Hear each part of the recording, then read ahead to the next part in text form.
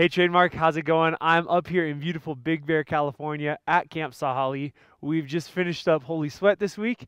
It's been an incredible time, an incredible experience. If you see a Holy Sweat student, grab them, ask them about their week, ask them about the things they learned, ask them about what God's been doing in their life. We've had some powerful things come out in our times together of worship, prayer, devotionals. It's been a good week. I'm blessed to be a part of Holy Sweat. I wanted to bring you this morning's message from the mountains because why not? You can turn to Psalm 32 if you have your Bibles. If you don't, you can go ahead, pause the video, grab them, all that stuff, and we'll come right back.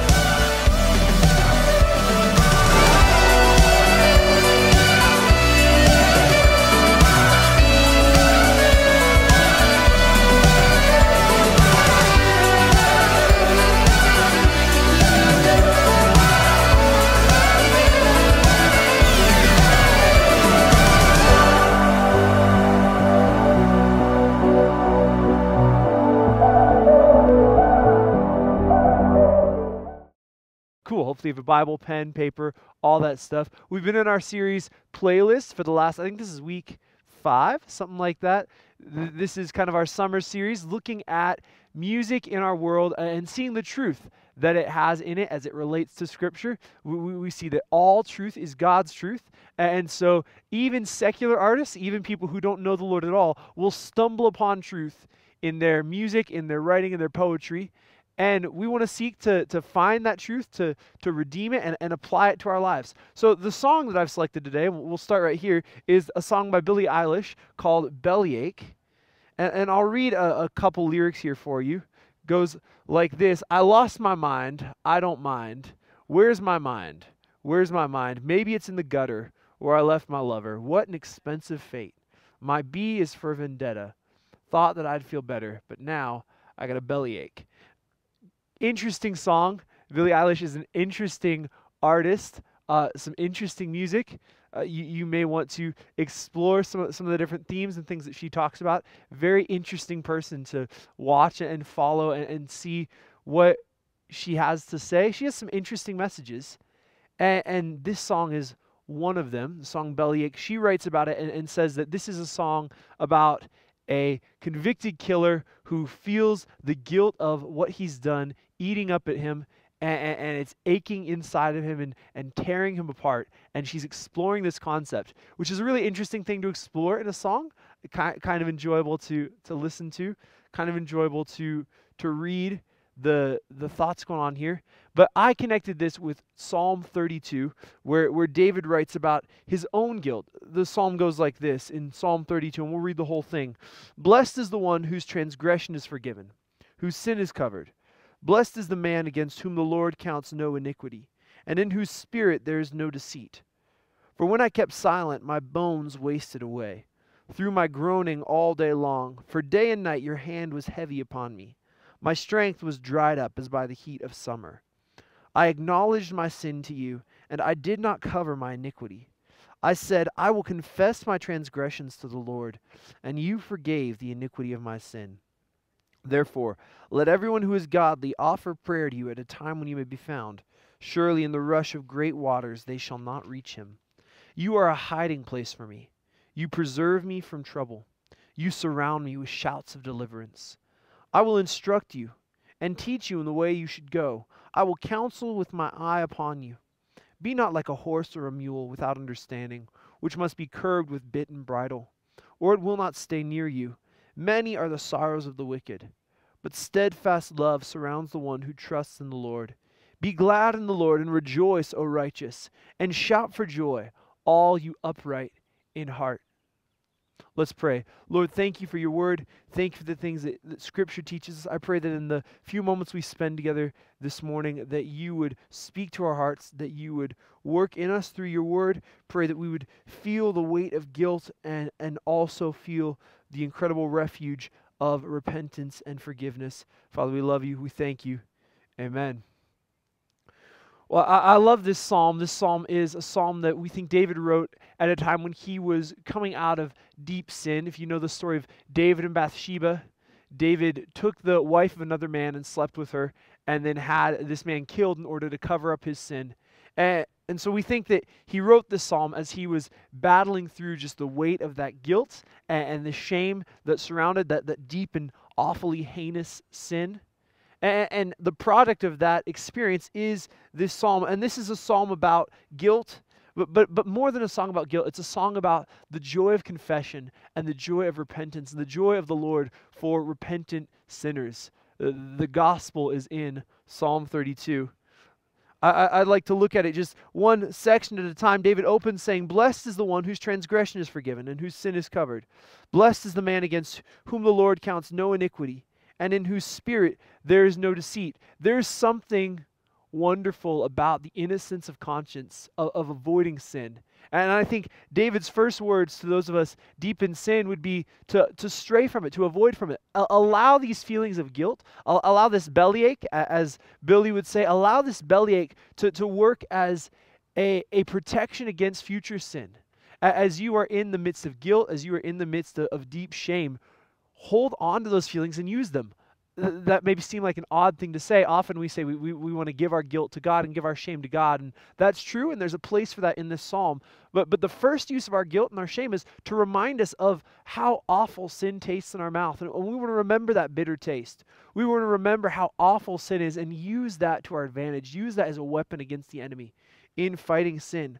So remember the blessedness of innocence and remember the horrible taste of guilt. David examines this taste in verse 3 and 4. "When I kept silent, my bones wasted away through my groaning all day long. For day and night your hand was heavy upon me. My strength was dried up as by the heat of summer." And this is true for any of you who have dealt with feelings of guilt, feelings of shame, just the weight that sin bears on your conscience, the weight sin bears on your soul. You know this feeling, and I can say I'm familiar with this feeling. When I've kept silent to my sin, when I've bottled it up inside, when I've kept it to myself, when I've kept it hidden, my bones begin to waste away. This is the truth of all sinners. As we neglect confession, as we neglect the Lord, we find our sin just eating us up inside. And I'm sure you can think of people, and you know people in your life maybe who have held on to guilt, and they've held on to things for so long, and they haven't let it go, and it eats them up inside, and they become these bitter, hurting people because they haven't let go of their guilt. This is the feeling that Billie Eilish explores in her song, the bellyache of someone so twisted and contorted by their sin, examining, where is my mind? What happened to me? Where have I even gone? She says that this is the song of someone who realizes in a moment how depraved and awful their life truly is. That this song, although it's about a murderer, we can all relate with it because we've all done things at one point or another in our lives where we've stepped back and said, what did I just do? How did I end up here? And this is where sin will take us. You've heard the adage, sin will take you further than you want to go, keep you longer than you want to stay, and cost you more than you want to pay. This is the truth of sin. This is the truth of guilt. And if you hold on to your sin, it will eat you up inside and gnaw at your bones. Verse 4 says, "Day and night your hand was heavy upon me." The hand of the Lord is heavy upon sinners. The hand of the Lord, and this is a grace of God. This is a grace of God. He would put his hand on our life and press us and say, hey, this is not how you ought to live. There is something better for you. And the hand of God is not a pressure just of punishment. It's a hand of discipline in order to invite us into confession and invite us into repentance. This is the true message of Psalm 32. That this is not a psalm exploring how awful guilt and shame is and asking you to wallow in those feelings and feel so terrible and sorry for yourself. But this is a psalm inviting us out of the weight of guilt, inviting us out of the weight of shame, inviting us out of sin and into the glory of confession. If guilt is a sickness, then confession is the remedy. If guilt is a sickness, then confession is the remedy. David says in verse 5, I acknowledged my sin to you, and I did not cover my iniquity. I said, I will confess my transgression to the Lord, and you forgave the iniquity of my sin. This is the promise of the gospel found in Psalm 32, that if we confess our sins, he is faithful and just, and will forgive us our sins and cleanse us from all unrighteousness. This is the truth of what Jesus is. His message to the world is not a message of condemnation for sin. It's a message of grace towards sinners. Yes, sin is terrible. Yes, God will judge the world. And yes, there will come a day when all of us will stand before the judgment seat of Christ and give an account for every careless word, thought, and deed. But the message of the gospel and the message of Christ is a message of grace, a message of invitation to sinners like you and me, calling us out of sin, calling us into repentance, calling us into the joy of confession. And Christian, I would call you into the same joy.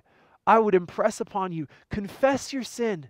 And this is what David impresses upon sinners. In verse 6, therefore let everyone who is godly offer prayer to you at a time when you may be found. Surely in the rush of great waters they shall not reach him. Trademark, this is a time when the Lord may be found. This is a time when the grace of God is near to us, inviting us out of darkness. There will be a time when the Lord will not be near to be found. There will be a time when judgment comes to the world, and in that time, there will not be an opportunity for repentance. There will not be an opportunity for confession. All that will await us is the judgment and the torment of hell. So confess your sin. Come out of darkness. Come into the light. The grace of God is extended to you. This is a time when the Lord may be found, so seek him. Confess him. And surely when the waters of judgment, this metaphor of waters is one in Scripture all throughout, and it's the idea of God's judgment coming against the world. Surely the judgment of God will not reach you if you will confess and if you will repent. Confession is a means of healing, and God is a refuge for sinners. This is a truth that can often be missed in our world. We can feel as though God is an angry old man up in heaven waiting to send a lightning bolt down on us in the midst of our sin, waiting to punish us for our mess ups and failures, and we live life waiting for the other shoe to drop. We live life running and hiding from God, and I don't know about you, but this is certainly something I've seen in my life and felt in my heart, that in the midst of sin, I often run from God rather than to God, and this is exactly the opposite of how it ought to be. God is a refuge for sinners. These are the words of David. You are a hiding place for me. You preserve me from trouble. You surround me with shouts of deliverance. Christian, in the midst of your sin, turn to Christ. Run to him. He is your refuge. He is your only hope. He is your only means of deliverance from sin. You will not find it in the world. You will not find it in a self-help book. You will not find it in a counseling session. The only means of escaping sin is Christ himself. So run to God. Run to Christ. Run to the Father. And find refuge for your soul. Find healing for your broken heart. Find rest for your weariness. The Lord speaks in verse 8 and 9. I will instruct in you and teach you in the way you should go. I will counsel you with my eye upon you. Be not like a horse or mule without understanding, which must be curbed with bit and bridle, or it will not stay near you. This is the heart of God, inviting us to himself, offering instruction, offering teaching, offering help, offering counsel. This is what God would say to you and I as sinners. He does not say, I'm angry at you. He does not say, I hate you. He does not say, you're a failure or a screw up. He says, come to me and let me help you. Let me give you wise counsel. Let me teach you in the way you should go. Let me lead you out of sin and into paths of righteousness. The means of escaping sin is not trying so hard on your own. It's running to Christ and focusing on him. Only a love for Christ will surpass the love of sin. You and I have a bent towards sin. There's something broken inside of us. There's something broken inside of our hearts. And we want sin. We love sin. And it seems like we can't escape sin. And the solution It is not more sin. The solution is not self-control and self-restraint, but the solution is a love of Christ. We say this every week: Jesus, you are better than anything in this world. And that is the escape of sin. That Jesus is better than the passion and pleasure of sin. And the only way that you will escape sin is by clinging to Christ. Be not like a horse or a mule. Don't be stubborn in your sin. Don't be stubborn, avoiding confession, avoiding repentance. Maybe this is you and you hear my words today and you know it's true, and yet you want to hold on. You want to keep it hidden. And I can tell you, all it will do is eat at you and gnaw away at you and grab at your soul. And God would invite you out of stubbornness and into the joy of confession and into the joy of repentance. Many are the sorrows of the wicked, but steadfast love surrounds the one who trusts in the Lord. Be glad in the Lord and rejoice, O righteous, and shout for joy, all you upright in heart. It is so encouraging to me that a psalm about David's guilt and shame ends with rejoicing. And this is what's true for us. When we confess, when we repent, we find joy in God. We find pleasure from the Father. It is the only way to escape the cycle of hurt and pain and guilt and shame. Turn to Christ and find joy everlasting. It encourages me that although David was eaten up with guilt, although David was eaten up with shame and regret over what he'd done, he can find joy in Christ through repentance. This is the invitation for you and me. This morning, Trademark, would you turn to Christ? Would you run from sin and run to Christ? Would you turn your affections onto Christ and through that and that alone find an escape from the clutches of sin and find joy in your Father?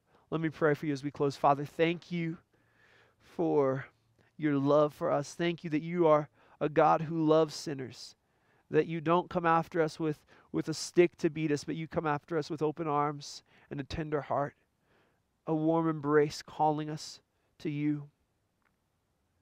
Father, I pray that we'd answer that call, that we would leave our sin, we would leave our transgression, we would leave our habits and our patterns of behavior, and that we would run to you. I pray that as our guilt eats us up inside, that we would confess it to you, that we would give it up, that we would release it, that we would allow you to take it from us. You already carried the weight of our sin on the cross. How could we carry it anymore in our hearts? I pray that we'd give it over to you, Lord. Pray that you'd take that burden and replace it with joy. Replace it with hope everlasting. We thank you. We love you. It's for your beautiful name and your glorious name that we pray. Amen. Let's say it, Trademark. Jesus, you are better than anything in this world. I love you, Trademark. Have a great week.